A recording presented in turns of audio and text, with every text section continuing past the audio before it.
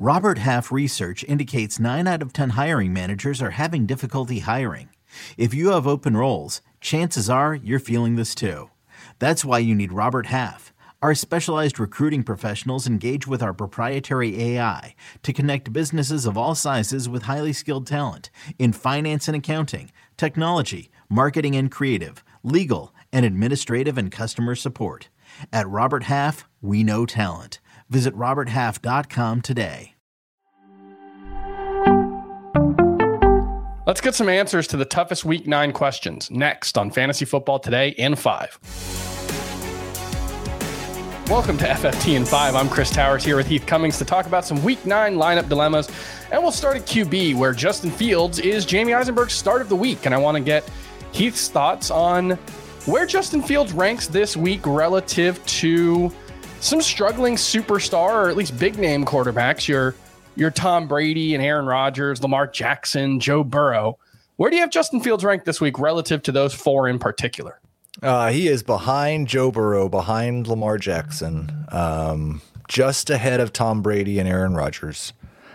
And it's really a situation where I've moved him up a little bit ahead of where I have him in the projections because of how good he's been for the last month, and because I do believe that second-year quarterbacks generally make a leap more often than not if they're any good at all.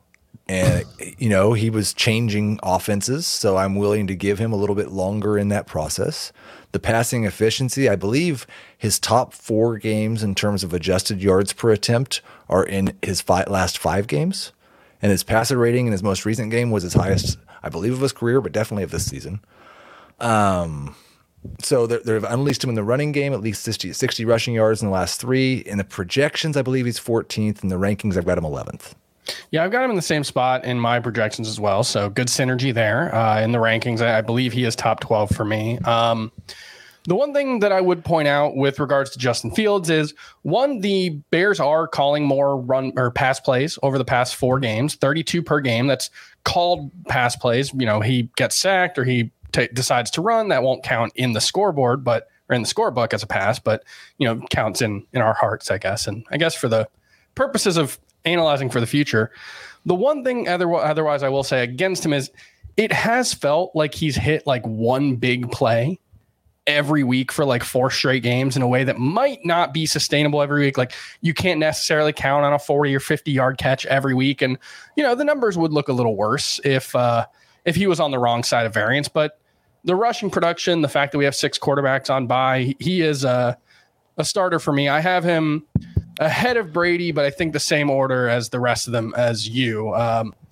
Let's move on to some running backs. And we've got some interesting decisions to make on Thursday night. And you might just, if you've got Dameon Pierce and Miles Sanders, you might just be starting them in almost all circumstances. But I will specifically ask how you're handling DeAndre Swift and Jonathan Taylor. Both missed practice on Wednesday. Not sure if that was a rest situation for either. Jonathan Taylor did seem to suffer a recurrence of his ankle injury last week. Got it taped up, played through it. DeAndre Swift limited with or out with an ankle and shoulder that he's been dealing with, off and on all season. Where do you have Dameon Pierce and Miles Sanders relative to DeAndre Swift and Jonathan Taylor? Would you actually sit Jonathan Taylor and DeAndre Swift if you had to make that decision Thursday night? There are a peek behind the curtain here. There are occasions where we get to Thursday and a guy's not practiced on Wednesday or Thursday, and I will move him in the rankings, not because of where he is in the projections, but just because I can't start this guy over somebody on Thursday because I don't know if he's going to play. And so I'll just move him all the way down. Or I don't know if the starter is going to come back, so I can't start the backup. Yeah. This is not one of those situations. Regardless of whether DeAndre Swift or Jonathan Taylor play, I would rather start Dameon Pierce and Miles Sanders and 16 other running backs over DeAndre Swift and Jonathan Taylor.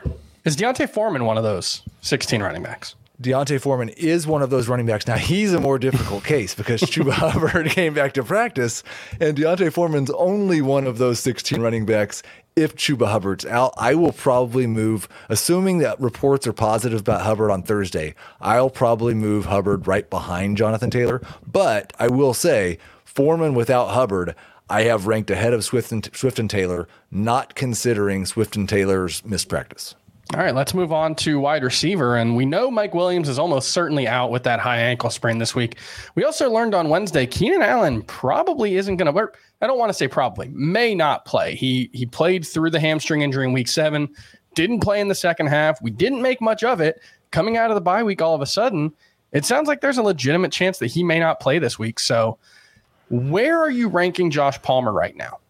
So we had Keenan Allen ranked. I'm pulling him back in my rankings as we're talking. I had him as a top 10 wide receiver for this week when I first did them. Yeah. The place I can see Josh Palmer moving to is 20. And it's not like there's nothing projections about that. I haven't done that yet, but I really, and it may be 19. I'm not going to start him over Amon-Ra St. Brown or Jalen Waddle or DJ Moore or Terry McLaurin or Chris Olave, none of those guys. Juju is the one that I may struggle with all the way down to Sunday morning, because I think both of those guys have pretty big upside, but a slightly low floor. He'll be a number 2 wide receiver you're probably starting. What about Juju Smith-Schuster and Josh Palmer? We'll compare both of those guys to the Cincinnati wide receivers coming off. They salvaged it at the end with some touchdowns, but it was a pretty dispiriting game for Joe Burrow and company in Cincinnati. Would you start either of those guys over Tyler Boyd and T. Higgins this week? I'm sorry for asking, but I have to. I'm not going to, but I kind of want to. This Carolina defense has played inspired football over the last couple of weeks.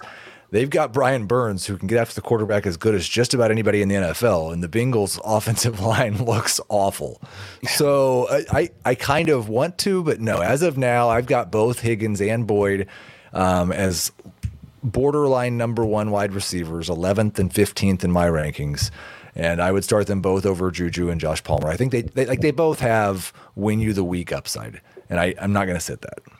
That makes sense. It's a little bit of a scary situation given how bad that Bengals offense looked, but they looked bad early in the season, and then they started to figure things out eventually as well. So I think they deserve the benefit of the doubt, and that's going to do it for FFT and 5 for Thursday. We'll be back on Friday with recap of Thursday Night Football and some more start-sit questions. We'll see you then.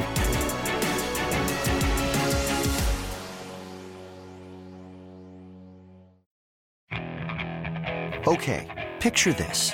It's Friday afternoon when a thought hits you. I can waste another weekend doing the same old whatever, or I can conquer it. I can hop into my all-new Hyundai Santa Fe and hit the road. Any road. The steeper, the better.